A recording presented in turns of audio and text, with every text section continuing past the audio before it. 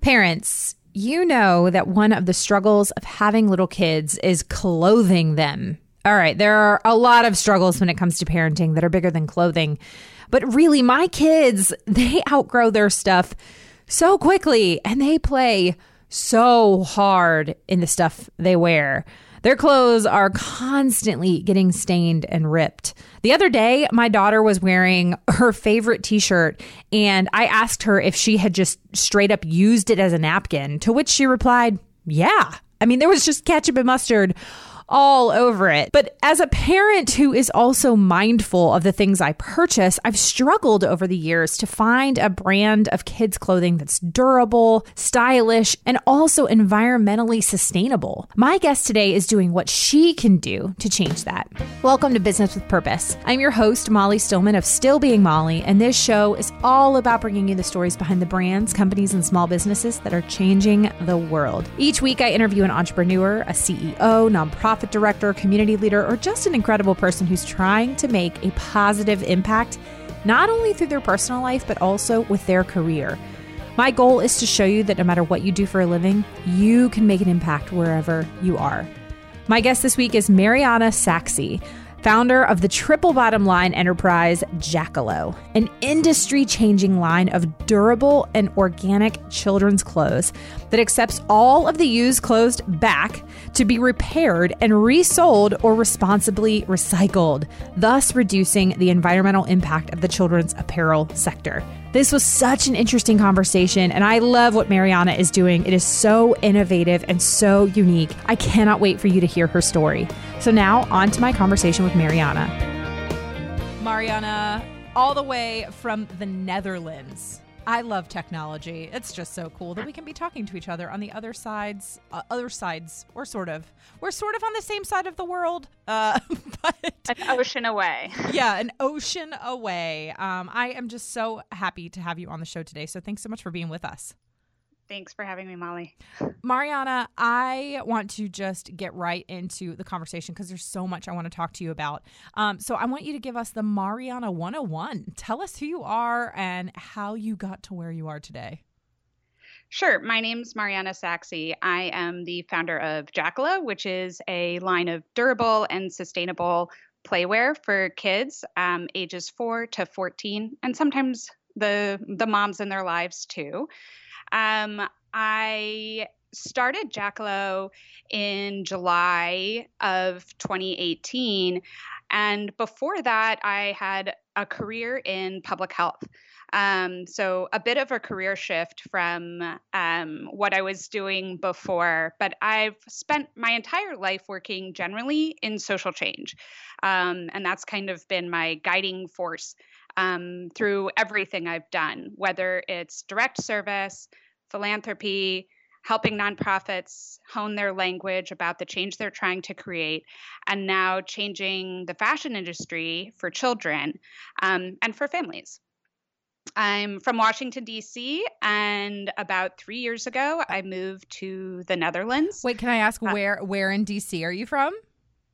I'm from Cleveland Park, around the corner from the National Zoo. Oh, that's awesome. So I grew up in Herndon, which is in Northern Virginia, right outside of DC. Yeah. So I spent, the first, 18 years of my life there until I went to college. So, and a lot of people will say I'm from DC, but then it actually means that they're around DC, the DC metro area. But I'm like, oh no, you're actually like from DC. That's awesome. Yeah, I am truly from DC. So I similarly, I was there until I was 18 and then went off to college, moved back there for a couple of years, and went to graduate school for public health and social work in Michigan, where I met my husband. And then we spent about 10 years in Philly, where I was working in public health. And he got an opportunity to move abroad. And I was ready for a bit of a change myself. And so we packed up everything with our then 6-year-old, and I was 7 months pregnant, and we moved to the Netherlands.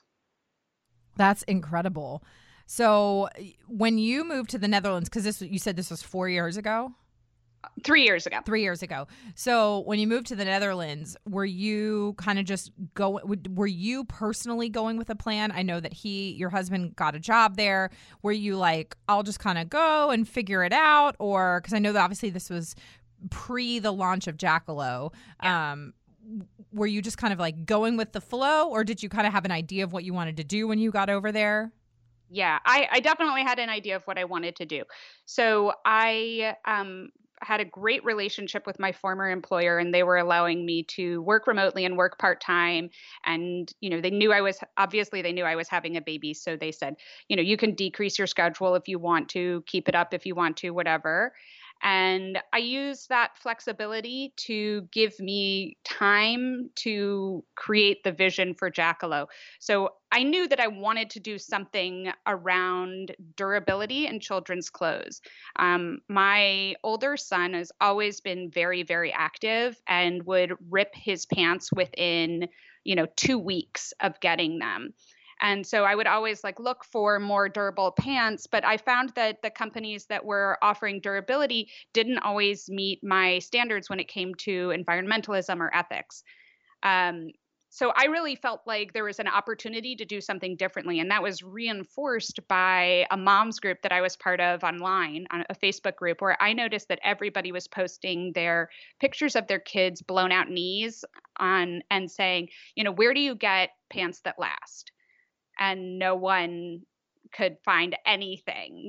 They would have a few options, but then their sensitive kids, the ones who like to wear sweatpants, would not accept them. So I thought, I think there's something here. I think that there is a problem to be solved. And so I used that time moving here to be a little bit closer to some parts of the fashion industry, closer to fabric production, close to Portugal, where we produce our clothes, where I could go down and see factories, etc. And I figured, what better place and opportunity to figure this business out and start something new. I love that. Now, I am always curious when I talk to those that have started companies, especially companies that are manufacturing some type of product. So you have this idea and you're like, okay, I want to start a ethical, sustainable clothing line for children that's also durable. So you have this seed of an idea. Where do you even begin to, and I know that you said that you're closer to kind of where stuff is made and all that kind of thing, and being able to, go to factories yourself, but did it just kind of start with a Google search, or were you like, okay, I'm just going to start calling some factories? How did you begin to find these durable materials? I'm just so fascinated by that process when you're going from the seed of an idea to actually beginning to manufacture it and get it out into the world. Yeah, it's a lot of trial and error. I started out, perhaps not the way I would if I did it over. I started out by going to a major trade show for fabric, really for the entire fashion industry, but it's a major trade show for fabric in Paris called Première Vision. And they have basically hundreds of fabric suppliers there, and some manufacturers. And I just got a business card printed up and started walking the floors there, talking to manufacturers, talking to fabric mills, and kind of seeing where I could go with any of them. Nothing panned out with them because they're really looking to work with established brands. And many of them don't have the minimums that a startup can meet. So they're looking at selling 1,000 meters of fabric, which is a tremendous amount, especially when you're looking at kids' clothes. And making that much clothing to start with is not sustainable. When you are looking to test an idea, you have to start with a much smaller quantity and find a factory that's willing to work with very small quantities and grow with you. So that was a good education, but not the right path. And so I kind of took a step back and connected with a group online called Startup Fashion. And I got a mentor, a man named Dana Freed, who's a fabulous mentor and has worked with many successful fashion companies. And he understood me and he understood my vision and helped me develop a path and learn to speak the language that factories want to hear. So if a factory doesn't want to hear, I have one garment and I want to make 10, they're not going to work with you. They want to hear, I have a collection. I want to start small, but I plan to grow.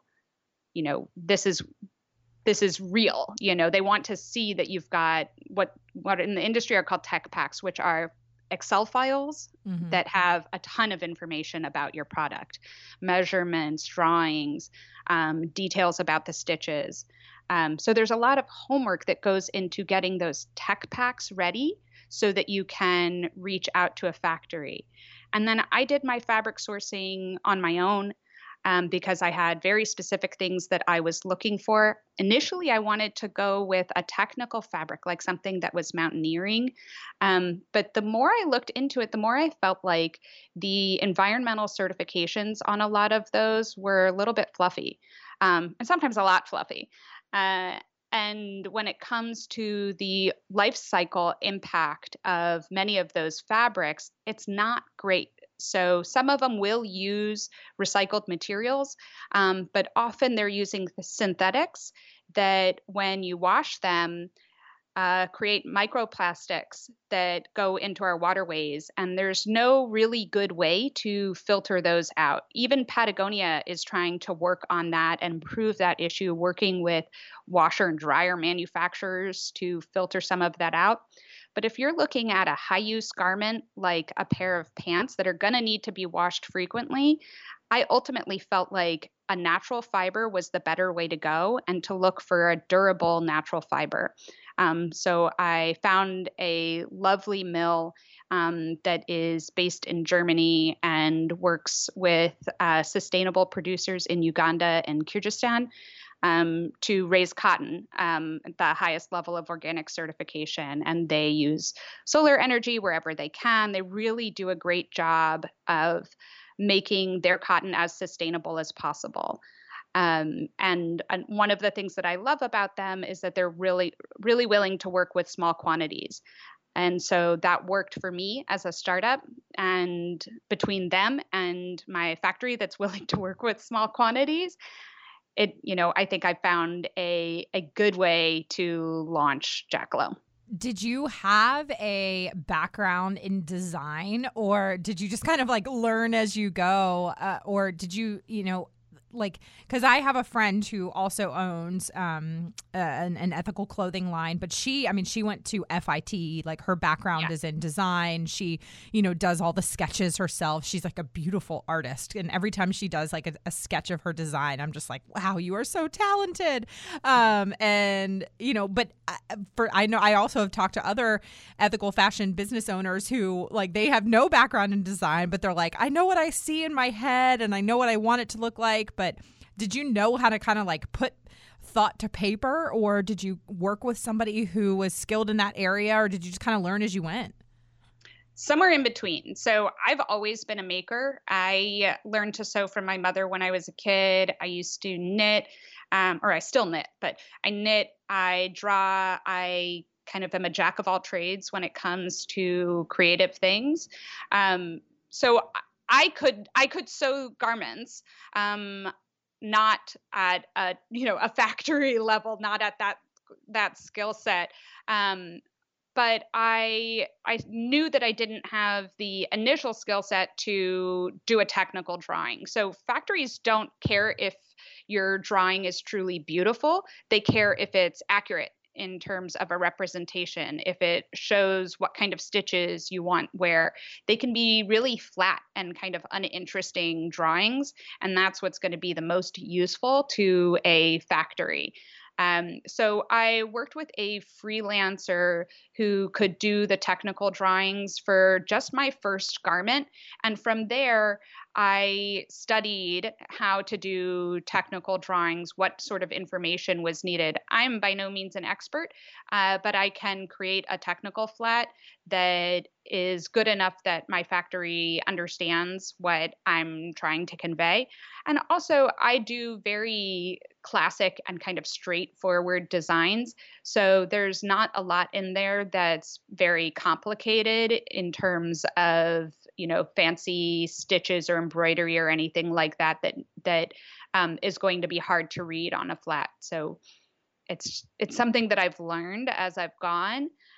And yeah, I think, you can be anywhere on the spectrum with this, as you said, with people who know nothing to begin with, or people who, have a real strong background. But I do think that I'm helped by knowing how to sew, so that I can understand the stitches that they're doing a little bit better. Yeah, you've got like a good foundation for it. Yeah. So one of the things that you said in the beginning is that your entire life generally has been working in some form of social change, and you've really it's been the guiding force in everything that you've done. But one of the things that I know about you, and this is something that that you and I have somewhat in common, is that there's been a lot of tragedy and hardship in the last few years that have really further kind of guided that purpose in your life and in your business. And so I would love if you're willing to just kind of share a little bit more kind of about your experience. Yeah. So when my older son was about 9 months old, my mother was diagnosed with stage 4 lung cancer. If anybody out there has someone in their life who's been diagnosed with that type of cancer, you're experienced in the medical field, you know that this is a really terrible diagnosis to get, that there's no cure for it, and the treatment is palliative, meaning that it's focused on keeping the disease in check as long as possible, keeping the person comfortable as long as possible.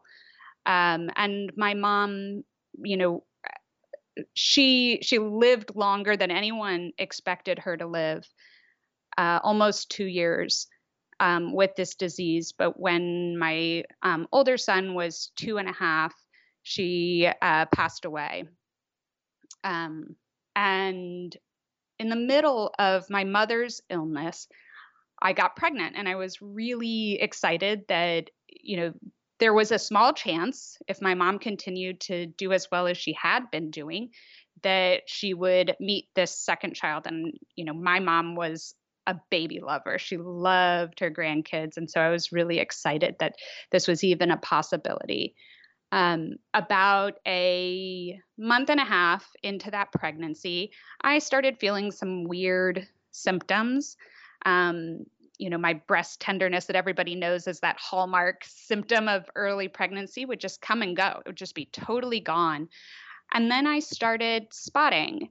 And some spotting during pregnancy can be normal, but some spotting really isn't. And that spotting turned out to be the early phases of a miscarriage that was a molar pregnancy. And a molar pregnancy is when the placenta is diseased and essentially becomes cancerous. And for me, that led to 9 months of chemotherapy and two DNCs first to clear the diseased placenta. And there was no fetus. It was really just a diseased placenta. And then 9 months of chemotherapy, which, started while my mother was ill, and I went through chemotherapy when she passed away and continued that chemotherapy after her death. So I had kind of one of those years from hell where you're dealing with the loss of the most important person in your life and, your own struggling health. I'm taking a quick break from my chat with Mariana to talk about the incredible fall collection from Seiko Designs. You will be inspired by the richness of the season's colors like pebbled amore and oiled olive. The fall collection is not only a celebration of travel, but also a celebration of the journey within. My favorite pieces are the multi-way shawl in Leo, the How It's Made Matters tee, and the caftan in Chianti. They are just stunning, beautiful, ethically made fair trade pieces. Versatility is my love language, and so many of these pieces can be worn so many different ways. You are really getting the most for your dollar. To shop this incredible collection, go to seikodesigns.com/Molly Stillman. That's SSEKO designs.com/Molly Stillman. Now back to my chat with Mariana. Obviously, our situations are different, but also I had lost my mom, and I had 2 second trimester pregnancy losses in 2018. So like while they're different, I saw I saw a tweet just this morning that I was like, I need to screenshot that and save that. And it said that drowning is drowning. People can drown in a puddle. People can drown in a pool. People can drown in a lake. People can drown in an ocean. Drowning is drowning. And it was like an analogous to trauma or pain. And it was like, pain is pain. Trauma is trauma. It's just different. Yeah. And I thought, man, that is such a good analogy. And I don't know if you experienced this in your season of just immense loss, that is just incomprehensible. But for me, I know I experienced in my seasons of loss, I've connected with other women who have lost their moms, because it's especially when you're a motherless mother. Yeah. That is like a whole nother thing. Because I mean, like, I lost my mom when I was 17, but then when I became a mom, I felt like I lost her all over again. And that was just a really big challenge. And so like when you're a motherless mother, it's like you connect with other motherless mothers, because it's a pain that other people don't know. And then when you lose a pregnancy, and gosh, and when you lose one, especially in the way that you did, it connects you with other women who have experienced something similar. Absolutely. And yeah, and community. It just provides this sense of community that is so needed. And so did you kind of find in that season that community and connecting with other women, what did that do for you in those seasons? Oh, that was invaluable for me. I found that the more I talked about it publicly, the more people came out of the woodworks and shared their stories. And that's why, I think sometimes people look at me and they're like, how do you talk about this? Mm-hmm. How do you share this information? And, I'm willing to share this information with perfect strangers, because I really believe that we can't hide in our loss and in our sadness. That the more we keep that inside, the more we struggle alone. And that more people need their peers to speak up when they've experienced loss and sadness like this. It just gives them the opportunity to know that they're not alone, to be more okay with the waves and the cycles of grief, because it really does cycle. You were saying that when you had kids, it felt like it was, right back there. And that was actually one of the most helpful things that someone said to me shortly after I lost my mom. This was someone who had experienced the loss of her father many, many years ago. And she said that just expect grief to hit you, that some days you're going to be totally fine. And then other days you're going to be as if you're right there at the funeral again. And that's part of it. I watched a YouTube video the other day of a woman speaking about grief and saying how people kind of say, get over it. But you don't get over it, you move on with it. And that's something that's so important to me, that we all have these moments that it hits you and you feel really raw, no matter how long ago it was. And connecting with other people who have experienced loss, whether it's pregnancy loss or the loss of a relative or a dear friend, it's so important to like your own well-being and to everybody else's well-being too, that we can share these moments together. Absolutely. And then also understanding too that everybody's grief might look different. Some people process grief differently, but we all grieve. Like it's an innate human emotion and human experience. It's part of the human experience. And, I don't know what faith background you come from, but I'm a Christian. And so like for me, that is a big part of like who I am, is like just knowing that like God is with me in my grief, and he sees my grief. He himself has experienced grief, and like that grief is normal and it's okay. And I love what you said about like, we can't hide in our loss and our sadness. And so often I feel like, you know, society has put pressure on us to be okay and like be strong and don't cry and all that, kind of like pick ourselves up by our bootstraps. But a lot of times like that's not healthy.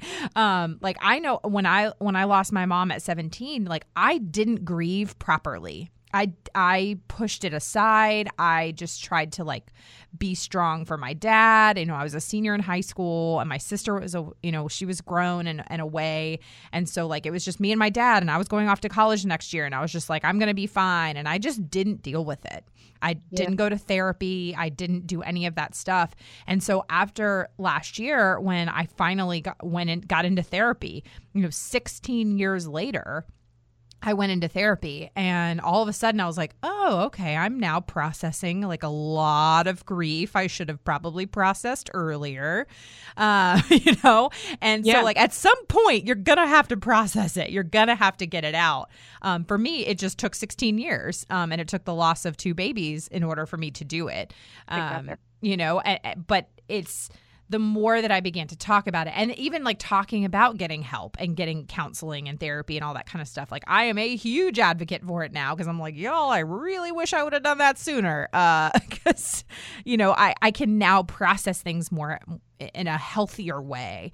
And like you said too, it gives people the opportunity to kind of come out of the woodwork. And I've had women, I don't know if you experienced this too, but as you shared stories, I've had older women like in their 60s and 70s come out and say, you know what?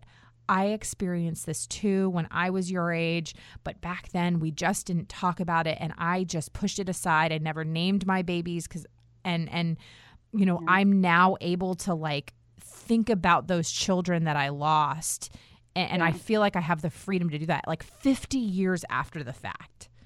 And that isn't that amazing? Yeah. Yeah. I had one woman come forward. I had a lot of people come forward and share their miscarriage stories with me.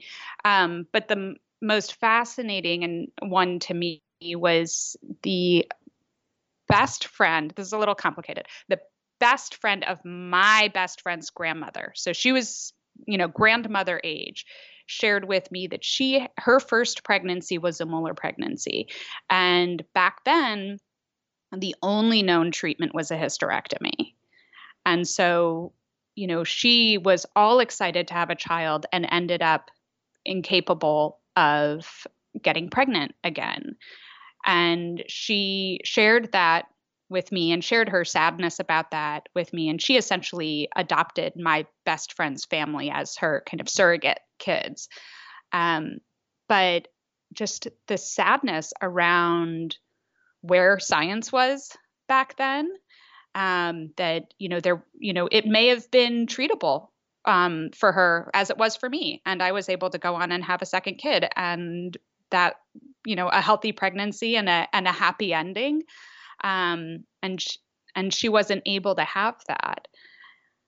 And so, hearing her share that story was super meaningful to me, and, put a lot of things in context for me, that I was very lucky that I was able to have this treatment, even though it was really rough. But I was able to maintain my fertility and go on to have another child. Yeah, absolutely. It gives you so much perspective. But one of the things that I've kind of learned about you is that you've used these experiences to really fuel a greater purpose in your life and in your business. How has the loss of your mom and the experience of this devastating molar pregnancy, how has that fueled your life now and your perspective? It has fueled it tremendously. I think one of the ways it has fueled it is in a kind of need to nurture my creative side. That in my previous career, I loved the service that I was doing and the impact that I was making, but I felt unfulfilled creatively, that I was not able to spend the time that I wanted writing about the things that I wanted to write about, um, designing the things that I wanted to see in the world, and ultimately creating these products that I felt were, better than what's currently out there. And I learned in that period that I needed to create time and space for that I just hadn't been. That before I had kids, I think every parent can understand this, that there are things that you might consider hobbies before you have kids that just drop once you have kids. And sometimes that's okay and that's no big deal. And, you wait until your kids are a little bit older and you can find the time and space for them. But sometimes those hobbies are actually things that are really central to who you are. And if you're not creating space for them, you feel unfulfilled. I found that after I was sick and I lost my mom, that I absolutely needed to create space for that and build creativity into my everyday. And so that's the kind of underpinning of my business, that I am always making things, whether it's the designs for my clothes, designing the social media campaign, writing blog posts. All of it scratches the creative itch that I have and ensures that every day I'm doing something that both feels meaningful to me and impactful to the world. I love that perspective. And I also am a creator. I'm a writer and I love photography. So that's a really common sentiment that I've heard from other women. It's like when you experience tragedy or trauma or loss of any kind, it's like you find kind of this outlet that you need in order to kind of, funnel or fuel that creativity, or maybe it's exercise or whatever it is. It's like you find that outlet to really process feelings and grief and all of that. So I love that perspective. Thank you so much for sharing that. So Mariana, I would just love for you to just kind of share here in the last few minutes before we transition to our get to know you round. Share with us kind of, you launched Jackalow in July of 2018 and you have, I know, learned a lot along the way. What's your vision for kind of the immediate future and the future? Sure. I think the thing I'm most excited about is implementing the circular aspect of Jackalow. So circularity is kind of a big buzz term right now in the sustainability space, but really it just means finding ways to reuse as much as possible for as long as possible. And so I always found that there's a great market for secondhand clothes for little kids, your infants and your toddlers, but for bigger kids, there's really not a lot of secondhand clothes available. And so my aim with Jackalow is to make clothes that are so well made that they will last beautifully in that hand-me-down phase or in the secondhand market. And so we offer what I call a trade-up program where families can send back their used Jackalow clothing, and we then wash, repair, and if needed, repair and resell them. And this is an aspect of the business I'm really excited about. So, I launched the business with this in mind. But, until I have enough customers whose kids have outgrown their Jackalow clothes, that aspect of the business is not fully realized. So that's the element that I'm really excited about, that I'm just starting to get the trickles in of some hand-me-downs that are ready to be washed, and most of them don't need any repairs, but washed and resold. And then for garments that are not able to be resold, that are not in a good enough condition, the aim is to upcycle as much as possible. And so that's kind of my next creative challenge. Is like, what does the upcycling aspect look like for anything that is not usable as a hand-me-down? And how do we implement this second part of the company that's focused on making our garments available to people as secondhand garments that are well loved and well cared for?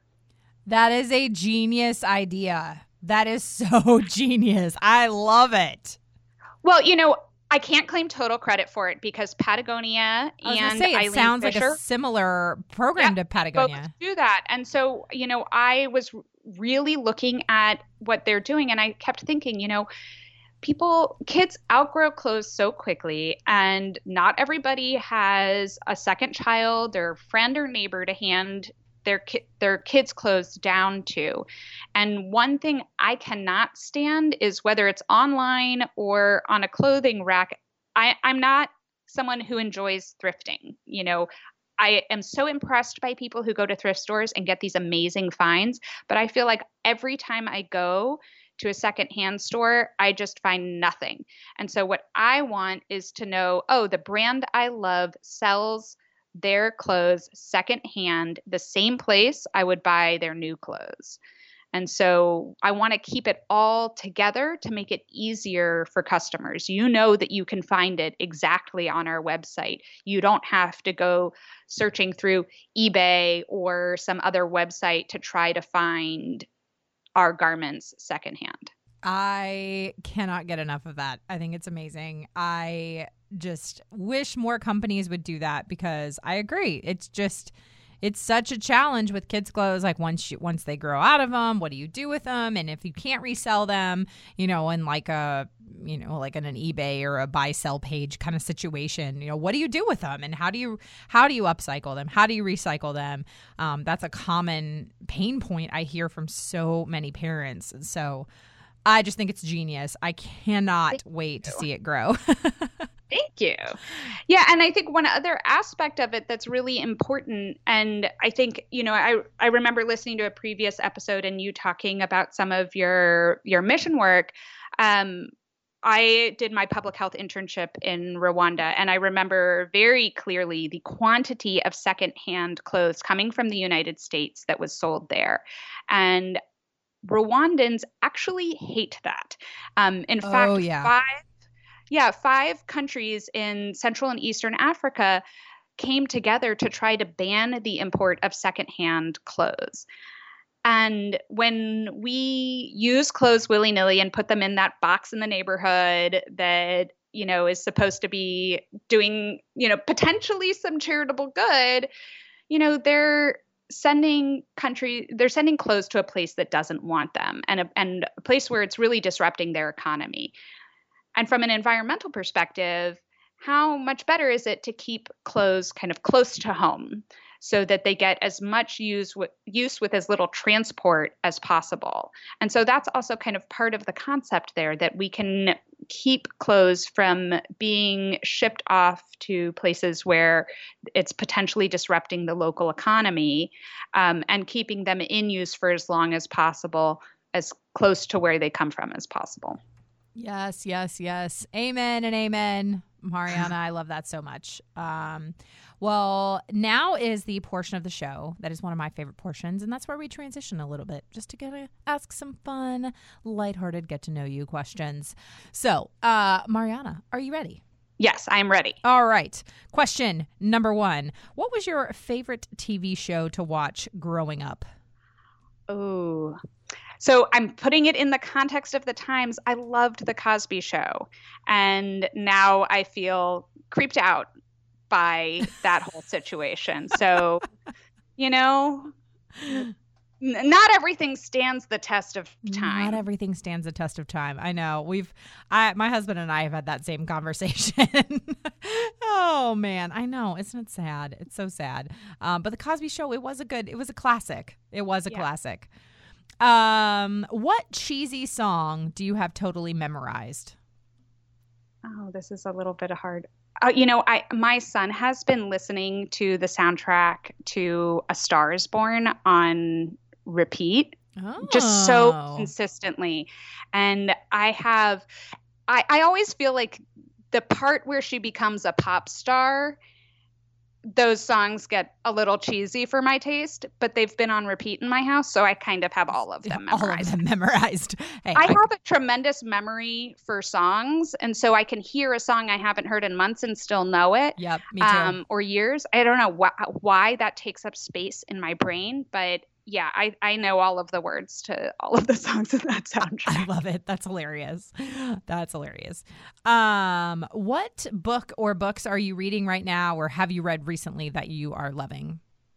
Okay. I am currently reading The Power, which is, I think it's a book that came out last year, and it's been dubbed as a Handmaid's Tale for the modern ages. Oh. It's fascinating. I'm only about a quarter of a way through it, but it's really, really, really interesting. I'm also reading, I tend to read like 3 or 4 books at a time and kind of all different subjects. So I'm also reading a parenting book called The Whole Brain Child, which I totally love. And I was thinking about it when you talked about not processing trauma. They have a really interesting section on teaching kids to process difficult things. So very good read. Excellent resource for parents. I will definitely be checking that one out for sure. I love it. And for folks with kids ages 5 and up, they have cartoons in the book that are specifically for kids so that they can read it and learn the concepts at an age appropriate level. So really, really excellent tool. That is incredible. I love it. Yeah. So those are kind of the 2 biggies that I've been reading lately. That's great. I will definitely be checking those out for sure. And then my last question is, what does it mean to you to run a business with purpose? It means staying true to my core, that I want to do something that's improving the world, that's leaving it a better place than, I came into it. And it means constantly checking in with that. Does the progress that I'm making feel right? Do the decisions I'm making feel true to that mission?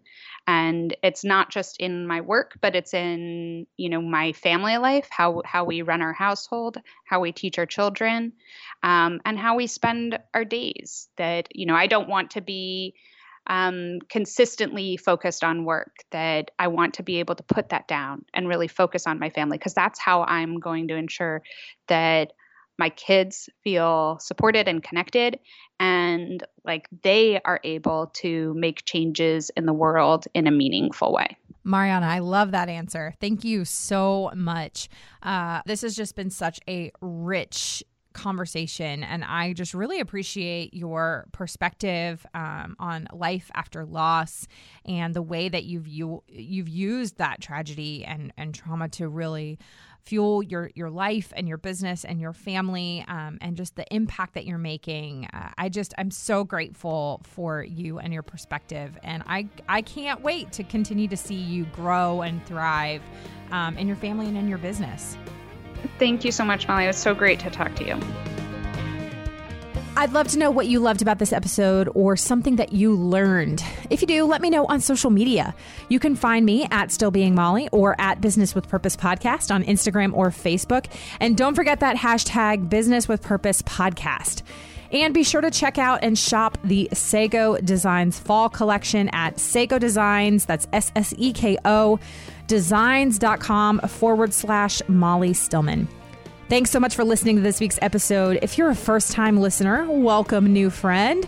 Be sure to visit the archives for past shows featuring so many incredible people who are changing the world with their businesses. And if you're one of my regulars, thank you for your support. Don't forget to head on over to iTunes, Spotify, or wherever you listen to podcasts and click that subscribe button to never miss a new episode of the show.